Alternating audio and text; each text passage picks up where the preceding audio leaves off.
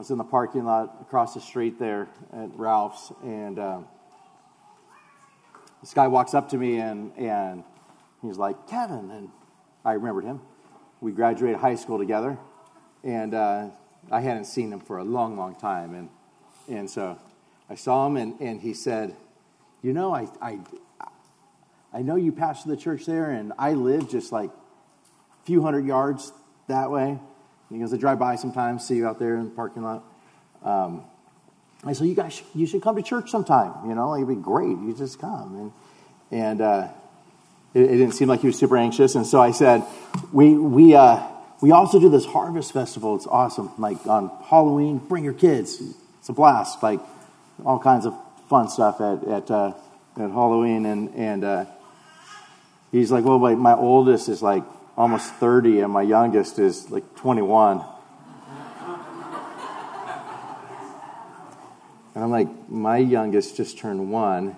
My oldest is 11. I'm like, bring your grandkids. But some of you are at different stages. And grandparents, grandfathers have fun today. Dads have a great time. And we celebrate, and most importantly, just give thanks to our Heavenly Father, who is as perfect as He could possibly be. So we are in Ephesians chapter 4, if you turn there with me. And there's a handout there in your bulletin. If you need one, raise your hand, and someone will bring one to you.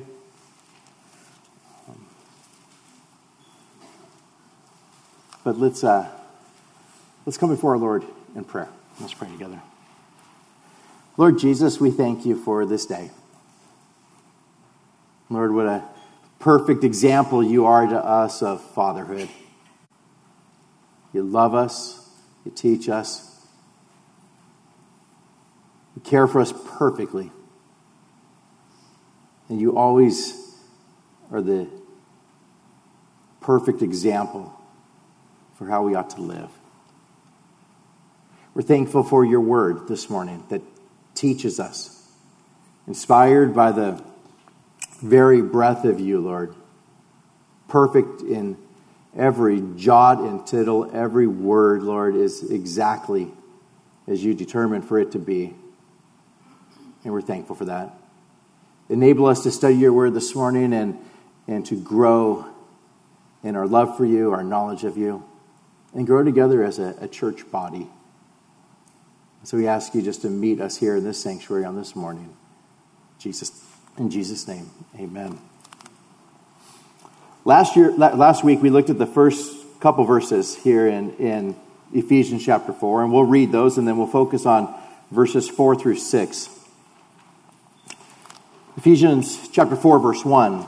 I, therefore, the prisoner of the Lord, beseech you to walk worthy of the calling with which you were called, with all lowliness and gentleness, with long suffering, bearing with one another in love, endeavoring to keep the unity of the Spirit in the bond of peace. There is one body and one Spirit, just as you were called in one hope of your calling, one Lord, one faith, one baptism, one God and Father of all, who is above all and through all and in you all. It's an incredible passage before us this morning on the unity that is to be within the church. We see in Scripture over and over again God calling us to unity. In fact, that others would look upon the church and see something radically different in the church, in that there is a unity that is there that is stronger than any unity that can exist. A love for one another, caring for one another. We read in 1 Corinthians chapter 1 and verse 10 where Apostle Paul says, I plead with you, brethren, by the name of our Lord Jesus Christ, that you all speak the same thing, that there be no divisions among you, and that you be perfectly joined together in the same mind and in the same judgment. And then we see that he heard of contentions and divisions in the house of someone by the name of Chloe. Some are saying, I'm of Paul, and some are saying, I'm of Apollos, and some are saying, I'm of Cephas, and some are saying, I'm of Christ. And Paul just asked them, is Christ divided? Was Paul crucified for you, or were you baptized in the name of Paul? There was divisions that were occurring, and any of us that have been in the church and for any length of time at all know that there's frequently great divisions that take place within the church. And it ought not to be that way. We see that churches split, denominations divide, changes take place to where fellowship is separated between believers. There's a Scottish preacher and evangelist by the name of John McNeill, and he had pastored in the 1920s, and for a few years he pastored at the 10th Presbyterian Church in Philadelphia. And he talks about how there's two blind men that were healed by Jesus, one in John chapter 9 and one in Mark chapter 8. And it's funny because as he goes through, he says, I can just imagine these two guys getting together, two guys that were blind, now they're able to see. And they're there, and one of them saying, no, the way that Jesus healed me was that he spit into the ground, and he spit in that dust and made clay and placed that clay upon my eyes. And the other man says, I don't know anything about that. And the first guy would say, well, it has to be that way. That's the way that Jesus gives sight to people. You must have forgotten. He spits in the ground and he makes clay and he puts it in your eyes, and then he tells you to go wash in the pool of Siloam. And the other guy says, oh no, he didn't do that with me at all. He just spoke and I received my sight. And the first guy digs his heels in and he says, that isn't right. Jesus heals with clay. If you haven't had that experience, I'm beginning to doubt whether you can really see. And that was the beginning of the Muddites and the anti-Muddites. Divisions over almost anything, right? As far as separation, it's not supposed to be that way. It's supposed to be this way. And yet God has called believers to have unity. To have unity. It doesn't mean that we take a position that truth doesn't matter. It does. Truth matters in an incredible way as far as the way that we view Scripture here at the church. To be the authoritative Word of God, without error, perfect, fallible. The doctrines that are central to the church, that are central for proper theology and right teaching. But there's other things that people divide over that just ought not to be divided over. Separations that take place over personalities, separations that take place over all kinds of different things that are not reasons to divide at all.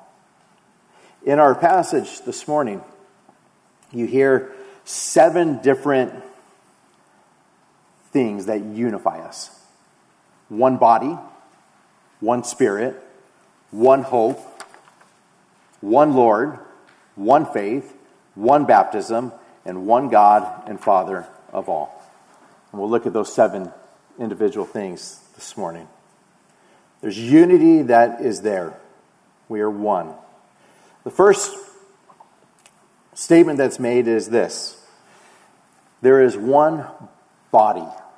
Now, in your handouts there, what I've done is I clipped out in bold. So the sections that are in bold are coming directly from our church's statement of faith. So you'll see, just as a church, this is our statement of faith. This is what we believe. This is what we say. And so the first is that there's one body, or there's the universal church. And this is what's in our statement of faith. It says this: we believe the true church is composed of all such persons who through the regeneration of the Holy Spirit are united together in the body of Christ, of which he is the head. All within the church are saved by faith in the atoning work of Jesus Christ as proclaimed by the gospel. There is one body, one church. Every believer is a part of one universal church. There's individual local churches, but there is one church in which everybody that is there have all been regenerated by the same Holy Spirit.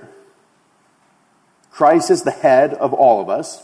We've all been saved by faith through the work of Christ upon the cross. And we are one, a body that exists. And yet many members, all different kinds of people, but one body. In eternity, we will enter into heaven, and there will be myriads of people. And of those people, they will all be united. We will all be united in that we are the church. You think of the human body.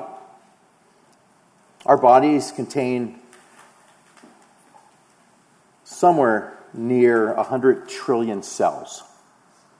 Think about that number, 100 trillion. We get used to numbers like that because of the current debt of our country. But they're huge. They're huge numbers. 100 trillion. If you took $1 bills and laid them end to end, and you did 100 trillion, it would go from Earth to Saturn and back 6 times. Massive when you think of how intricate the body is. If you stacked $100 trillion bills, you go back and forth to the moon 14 times. So many cells are in our bodies. There's many different members, but God has designed each one of us for a very specific purpose. We see in 1 Corinthians chapter 12 where it says in verse 18, "But now God has set the members, each one of them, in the body just as He pleased." Isn't that awesome? When you think of there's one body, knowing that there's unity that is there, and God put each person within that church, within that body, exactly how He pleased. They're necessary. Each one of us is necessary. He says then, if they were all one member, where would the body be? But now indeed there are many members, yet one body. And the eye cannot say to the hand, "I have no need of you," nor can the head to the feet, "I have no need of you." No, much rather those members of the body which seem to be weaker are necessary. And those members of the body which we think to be less honorable, on these we bestow greater honor. And on our unpresentable parts have greater modesty. But our presentable parts have no need. But God composed the body, having given greater honor to that part which lacks it, that there should be no schism, no division in the body, but that the members should have the same care for one another. And if one member suffers, all the members suffer with it. And if one member is honored, all members rejoice with it. Now you are the body of Christ and members individually. What a precious passage as we think of the unity that is here. God has gifted us. God has positioned us, each one, for a very specific purpose, just as He pleased. And every one of us is essential to the body of Christ.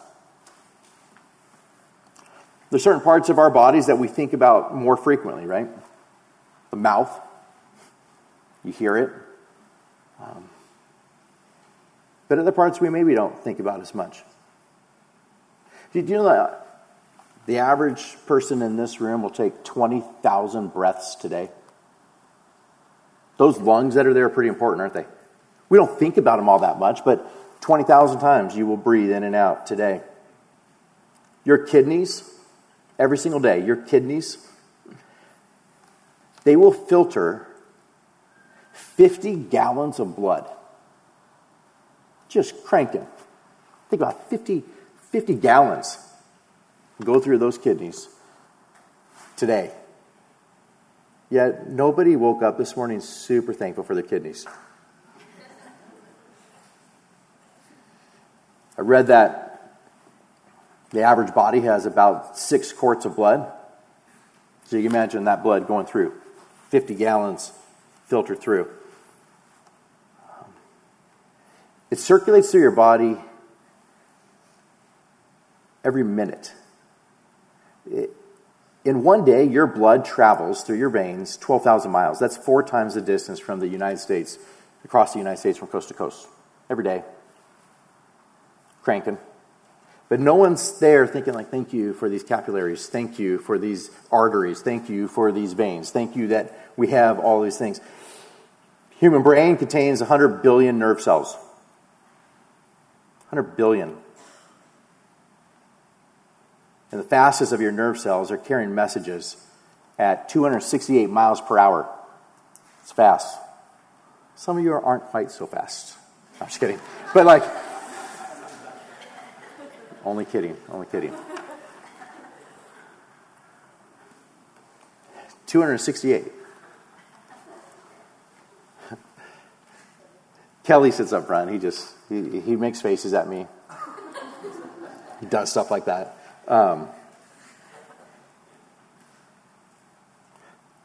Picture your nerve cells. Just kidding. I'm kidding. There's times like once I got a yellow card in a game. It's questionable whether I did or not. It's questionable because he kind of put it in the direction of several coaches. And the next Sunday, Kelly's in the front row with like yellow cards, putting them up throughout the service. And I had to keep preaching. I had to keep going and pretend like that didn't happen. But our bodies are incredible as far as how they are made, and we aren't always thankful for all the different parts of our body. And yet, God has positioned you in the church for a reason, for a purpose, for His glory, and for the building up of the rest of the saints. That's why He's done that. There's unity that ought to be within our church because we know that we are one body in Christ. There's unity that ought to be there with other countries as well, Christians, where they're in other countries, and when they suffer, we suffer with them. When they rejoice, we rejoice with them. We're thankful for them. We pray for them. We care for them. It's amazing when you go to different places and you meet Christians. Immediately, there is a unity that is there that is precious. It doesn't matter whether you can speak their language or not. Before you've even communicated, you're able to be there. Watch them worship. See their faces as the teaching takes place and the translation is occurring. Watch how they are with one another. And there is just the most precious unity that is there. Because we're all sinners that have been saved by grace and we are one body. And so God tells us there is one body. There is also one Spirit. God, the Holy Spirit. There in our statement of faith, it says this: we believe that the Holy Spirit, the third person of the Trinity, is divine, eternal, underived, possessing all the attributes of personality and deity. His ministry is to glorify the Lord Jesus Christ and exalt God the Father. And during this age, to convict men, regenerate men, indwell, guide, instruct, empower the believer for godly living and service. There is only one Holy Spirit who indwells every believer, and He joins us together with every other believer. There is a unity that is there because the same Holy Spirit who indwells me is the same Holy Spirit who has indwelled you. We see in Scripture where we read passages where God says things like Romans 8:9, but you are not in the flesh, but in the Spirit, if indeed the Spirit of God dwells in you. Now, if anyone does not have the Spirit of Christ, he is not His. If you are a believer, the Holy Spirit resides in you. Paul says in 1 Corinthians 3:16, do you not know that you are the temple of God and that the Spirit of God dwells in you? Possesses you. In you. Working in you.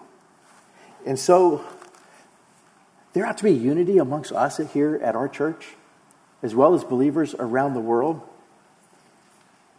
Because we recognize that the Holy Spirit, the same Holy Spirit, has ministered to us, indwells us, has sealed us until the day of redemption. The same Holy Spirit has convicted us or regenerated us, guides us. We could go through this room and say, how did God save you? And person after person after person will have a different story as far as how it is that God has saved you. But every one of you will say something along the lines of, God showed me that I was a sinner and that I was in desperate need of grace. I was in desperate need of forgiveness. I was in desperate need of a Savior. God did that. He worked in my heart. I was running away from Him. And He used this person or that sermon or reading that passage or these circumstances in my life. And He brought me to faith in Him. God did it. It was an awesome work that God did in my life. And He indwells us. He instructs us. Every one of us could go around and say, yeah, he spoke to me so clearly through His word in this passage, it just changed me. Every one of us could probably say, there's things that I used to struggle with. And I'm not struggling with those things anymore. He's been working in me. He's been changing me. Now I'm struggling with these things. And I look forward to Him getting rid of these things in my life as well. There's a unity that is there because we're not our own. We've been purchased by Him. The Holy Spirit indwells us, has changed us, and continues to change us. And He will complete what He started in us. We see the fruit of the Spirit in Galatians 5:22 where it says, but the fruit of the Spirit is love, joy, peace, long-suffering, kindness, goodness, faithfulness, gentleness, self-control. Against such there is no law. There is a difference in believers. The Holy Spirit resides in us, and as a result, these are the things that come out of our lives. That's what happens when God changes you. I've been places where there's hardly any Christians. Different countries where there's virtually no Christians that are in this area, very few. And I can tell you beyond any shadow of a doubt that in those places, I don't see the kind of love at all that you find within a church amongst believers. I don't see joy. In fact, I've been in some places where I'm like, it looks that they almost look robotic in how they conduct themselves. The looks on their faces are different. It's just different. Andre Ashe is married to Kelly. Andre Ashe used to be Kelly Gammy. He grew up in an orphanage in Romania. And we would go visit him and all the other orphans every year from the time that he was just a little guy. Every summer we'd go there and we'd go to those orphanages and we'd spend some days just playing with the kids and ministering to the kids. And being an orphan in Romania during that time, it was a very, very difficult life. And in talking with him, who is a pastor now in Romania, and one that we prayerfully support and love and care for, he said that you guys came, and every year we looked forward to you guys coming more than anybody else. And he said, and all I thought is, they have more joy than anybody I've ever seen. And whatever they have, I want that. And God used that to save them, to bring them to salvation. It wasn't that we try to work up joy before going into these places. It's that the Holy Spirit resides in us. He gives us peace that makes it so that we can react differently in different circumstances than other people because we serve a sovereign God. He makes it so we're more patient or kind, full of goodness and faithfulness and gentleness and self-control. It is God that does that in our lives, and we have one Spirit who resides in all of us, and there is unity that comes in it because He is the one who is working in us. There ought to be unity in the body. Paul goes on. He says, and there's one hope. There's one hope. There's a unity that we have, and that there is one hope for us. And I believe that hope is the return of Christ. We believe in the personal and imminent coming of our Lord Jesus Christ. The coming of Christ at a time known only to God is our blessed hope and has a vital bearing on the personal life and service of the believer. We are united in that we have one hope together, and that is Christ will return. It's perfect unity for all believers, and that is the one hope. One joyous expectation, one future assurance, and that is the return of Christ for his church. It's not a hope as far as I hope he comes back. It is a hope in Scripture, which means a joyous expectation or a future assurance. We have unity in that he is returning. Now, there's those within the church. Some think that he's going to come before the tribulation. Some people believe he's going to come in the middle of the tribulation. Some people believe he's going to come at the end of the tribulation. Some people believe that he's going to come before the millennium. Some people believe that in a post-millennial view. Some people believe in an all-millennial view. But we all are united in this. We have hope that he's coming back. We trust that he's coming back. There's unity for all believers in that we look forward to his return. Look at Titus 2:13. Looking for the blessed hope and glorious appearing of our great God and Savior, Jesus Christ. We look forward to that, don't we? Most every believer here, I think, could testify that there are times where you just think, Lord, come soon. Come soon. I look forward to your return. Come soon. I used to pray that like before I'd face finals in college. Like almost on a regular basis, I'd say, Lord, if you're going to come back, I would be so blessed if you came now instead of at the end of the week, because this is going to be a brutal week. It's going to be so hard. Now would be so much better. Come soon. But we look forward to his return, don't we? We look forward to being with him. We look forward to seeing him face to face. We look forward to no longer having pain or temptation or any such things, but to be united with our Savior, to see him face to face. We look forward to his return. And there is one hope that unites us together in that. John chapter 14, verse 1 says this, let not your heart be troubled. You believe in God, believe also in me. In my Father's house are many mansions. If it were not so, I would have told you, I go to prepare a place for you. And if I go to prepare a place for you, I will come again and receive you to myself, that where I am, there you may be also. And we look forward to that hope, don't we?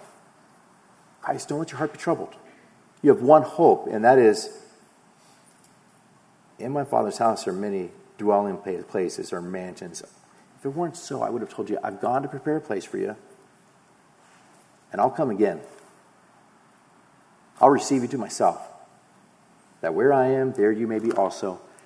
And there is unity for all of us in that, isn't there? We just look forward to it. I want to be with him.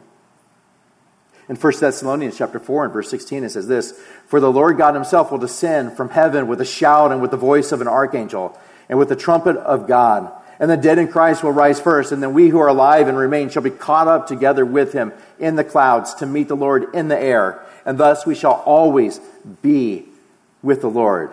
Therefore comfort one another with these words. And how many believers over these thousands of years have looked forward to, there is going to come a point where there will be the Lord descending, a shout, the voice of an archangel, a trumpet of God, and we will be caught up and we will be with him for all eternity. We look forward to that day. There is unity for us as believers, and that all of us look forward to that. In 1 John 3, verse 2, beloved, now we are children of God, and it has not yet been revealed what we shall be. But we know that when he is revealed, we shall be like him, for we shall see him as he is. And everyone who has this hope in him purifies himself just as he is pure. We look forward to seeing him, to being with him. And that hope changes us. A unity that is there for all of us, and that we look forward to his return. Arthur Pink says this, what is your hope? What is it that is occupying your heart and filling your vision? Is it the prospect of a speedily returning Redeemer? If you are truly the Lord's, then you do not yearn. If you are truly the Lord's, then you do not yearn to see him face to face, don't you? Do you not long to fall at his feet and say, "My Lord and my God"? Surely you do, for you cannot be fully satisfied in this world. How could you be? If you're a believer, you look forward to it. You look forward to his return. The next thing that unifies us, there's one body, one Spirit. Now we see there's one hope in your calling, one Lord. All of us serve the same one Lord. We're not ruled in the kingdom of God by angels or apostles or any other thing. We all have one Lord whom we serve, and he is our Lord Jesus Christ. He is the one that we serve. All of us desire to serve and to please the same one. William Hendrickson says this Lord is the Lord Jesus Christ. He is our Lord in the sense that since he bought us, we are his. He owns us, loves us, cares for us, protects us. We recognize his sovereignty, own him as our deliverer and ruler. We trust him, obey him, love him, and worship him. We have one Lord. A unity that is there. You can believe a certain way about end times. You can believe a certain way as far as how your thoughts are on baptism, when that should take place. You could have different thoughts as far as whether the gifts are for today. You could have different thoughts on all kinds of different things as believers, but we have one Lord. All of us serve one Lord. There's a great conference that takes place in Louisville, Kentucky every 2 years called Together for the Gospel. And you have great guys that are involved with that conference. R.C. Sproul was involved with it when he was alive, Presbyterian. You had John Piper involved with it, who's Baptist. You had John MacArthur involved with it. You had guys like C.J. Mahaney, who is more of a charismatic. You have guys like Ligon Duncan, who's Presbyterian. You have guys like Mark Dever, who's Baptist. You have E.V. Free guys there. You have Calvary Chapel guys. You have non-denominational guys. You have all kinds of different people that go to these conferences. And they said, we almost didn't have any worship at all because none of us could agree on how the music should go. None of us could. We are not together at all on end times. We're not together at all on form of church government. We're not together on a lot of different things. But we are together for the gospel. We are united in that we have the same Lord. We believe the same gospel. And it's critical for us as believers to have unity in that we serve the same Lord. The next position that unifies us is this. We have one faith. There's only one faith, one gospel message that was proclaimed clearly for all to hear and come to faith in Christ. There is one faith. There within our statement of faith, there's a number of different statements under this section, but let's look at them. This is what we all believe, right? The Holy Trinity. We believe that there is but one living and true God, creator of all things, an infinite, all-knowing Spirit, perfect in all his attributes, one in essence, externally existing in three distinct persons, Father, Son, and Holy Spirit, each equally deserving adoration and worship and obedience. Every one of us believes in the Trinity if we're believers. Every one of us. If we're Christians, all of us believe in a triune God. If we're believers, all of us believe God the Son, and God the Son, Jesus Christ. We believe that Jesus Christ, the eternal Son of God, the second person of the Trinity, is fully God and fully man in indivisible oneness. All things were created through him and for him. The incarnate Christ, the promised Messiah, according to Scripture, was conceived through the miraculous agency of the Holy Spirit and born of the Virgin Mary. The sinless Christ fulfilled all righteousness, was crucified under Pontius Pilate, arose bodily from the dead on the third day, and ascended into heaven, where he reigns as our mediatorial king and high priest and righteous advocate. He alone is the only means of salvation through the shedding of his blood and the sacrificial death on the cross. He is the head of the body, the church, and reigns as Lord within the church. If you do not believe that, you are not a believer. You are not a Christian. It is absolutely essential that we believe in the Holy Trinity and that we believe in God the Son, Jesus Christ. As far as man is concerned, we believe that man was created in the image of God, but in union with Adam, human beings are sinners by nature and by choice, alienated from God and under his wrath. Man is spiritually dead in sin and is unable to recover himself by his own merit or abilities. Man's salvation is thereby wholly of God's grace through the redemptive work of our Lord Jesus Christ. We all recognize that we are sinners, born sinners, in need of salvation, in need of a Savior. And all of us, as far as our salvation is concerned, says this: we believe that the shed blood of Jesus Christ and his resurrection provide the only ground for justification and salvation. We believe that salvation is by grace alone, through faith alone, in Christ alone, for the glory of God alone. We believe that we who were dead in our trespasses and sins were made alive through the regenerating work of the Holy Spirit. As a result of God's grace, we profess and follow Christ as our Lord and Savior. Brothers and sisters, they are believers all over the world that believe the exact same thing as us, and we're unified in that. It's absolutely essential for salvation that we understand who God is, who our Savior is, who we were as far as sinners, and how it is that we are saved through the shed blood of Jesus Christ. There's one faith. There's one faith, and it unifies us all of us. There's one baptism. Every true believer has baptism in Jesus Christ as an initial sign of faith in Christ. In our statement, it says, we believe that water baptism and the Lord's Supper are ordinances to be observed by the church in the present age. They are, however, not to be regarded as a means of salvation. But every believer is baptized with the same one baptism. You're baptized into Christ. We get saved. And then we go and we're baptized. I've watched believers be baptized in bathtubs in Romania. People being baptized in a bathtub in China. Was there in Sudan, South Sudan. A number of people came to know Christ.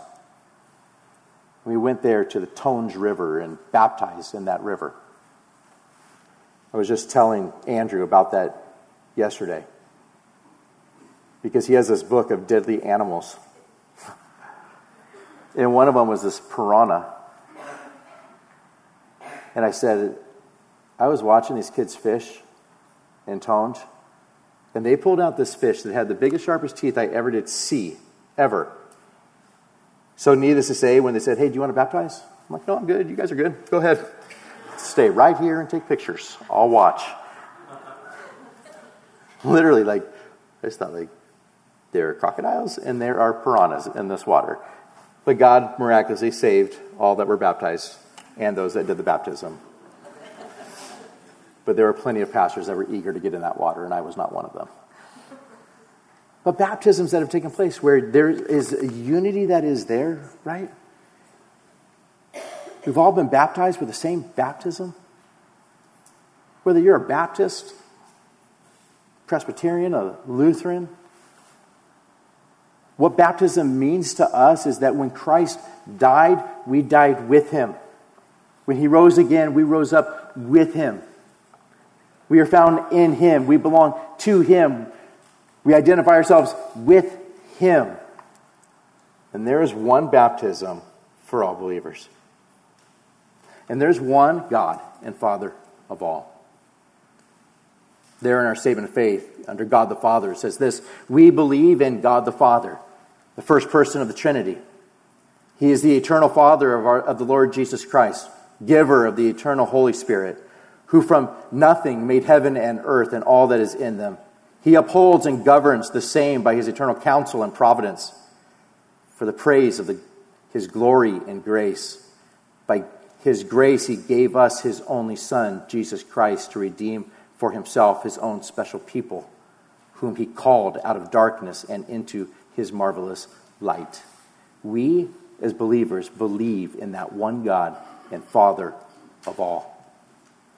There, within our passage, it says that we believe in one God and Father of all, who is above all and through all and in you all. There's unity that is there for us.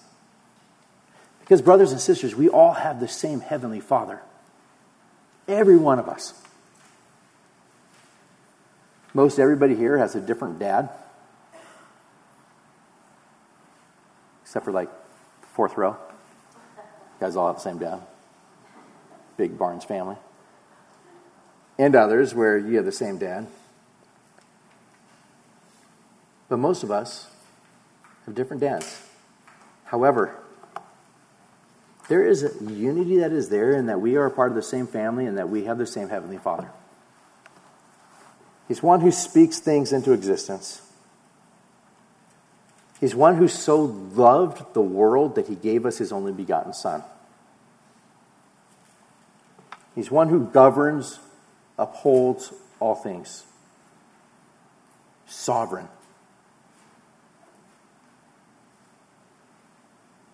Grace pours forth from Him. He purchased us for Himself as His own special people.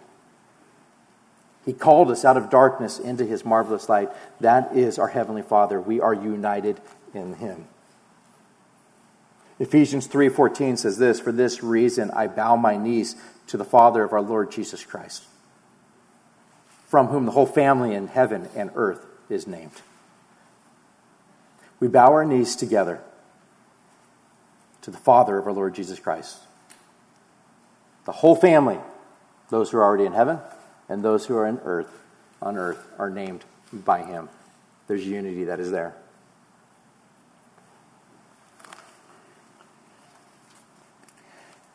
It is very possible for us to divide. We see it, don't we? All the time. But when we come to our passage here in Ephesians chapter 4, He is calling us towards unity. Let's read this section in its entirety again, from starting in verse 1. Paul's saying, "I therefore, the prisoner of the Lord, I beseech you, I plead with you to walk worthy of the calling with which you were called, with all lowliness and gentleness, with long suffering and bearing with one another in love, endeavoring to keep the unity of the Spirit in the bond of peace."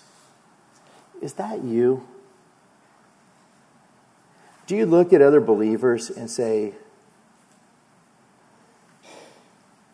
"Lord, I just want lowliness. I don't want to be one who shows no grace at all,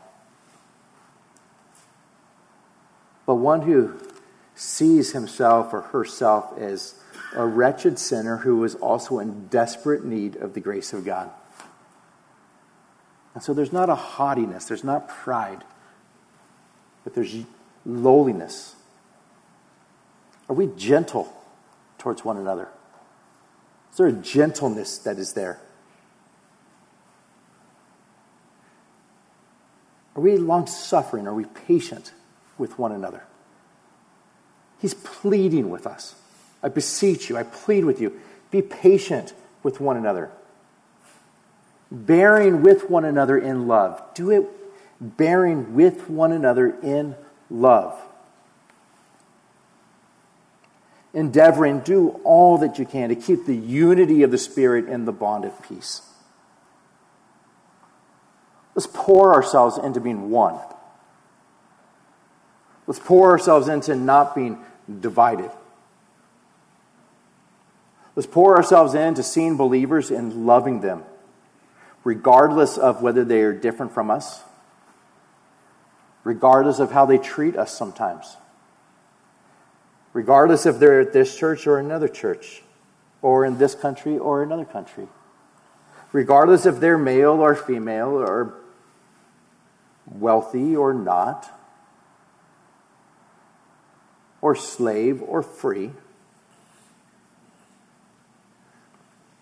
Regardless of age, may there be such a unity amongst believers, where we're weeping with those who weep, and we are rejoicing with those who are rejoicing, and we are bearing with one another in love. That's what God's called us to. He's pleading with us through the Apostle Paul towards this. And the reason why is because there ought not to be divisions among us. What unifies us? Why should there be no divisions? And God just inspires Paul to write, because there's one body. There's one Holy Spirit. However you look at it, there is only one body, and it is those who will spend eternity with Christ. There's only one Holy Spirit, and He is the same one who regenerates all of us. There's one hope, and that is that Christ will return. We all look forward to His return. We all serve the same one Lord. We all have the same one faith. We all have the same one baptism into Christ. And we all have the same one God and Father of all. Brothers and sisters, it just makes sense that there would be unity with us. We are united. All of us are united together in Christ. Let's endeavor towards that. To recognize that. To be humble. To be gentle. To be patient. To bear with one another.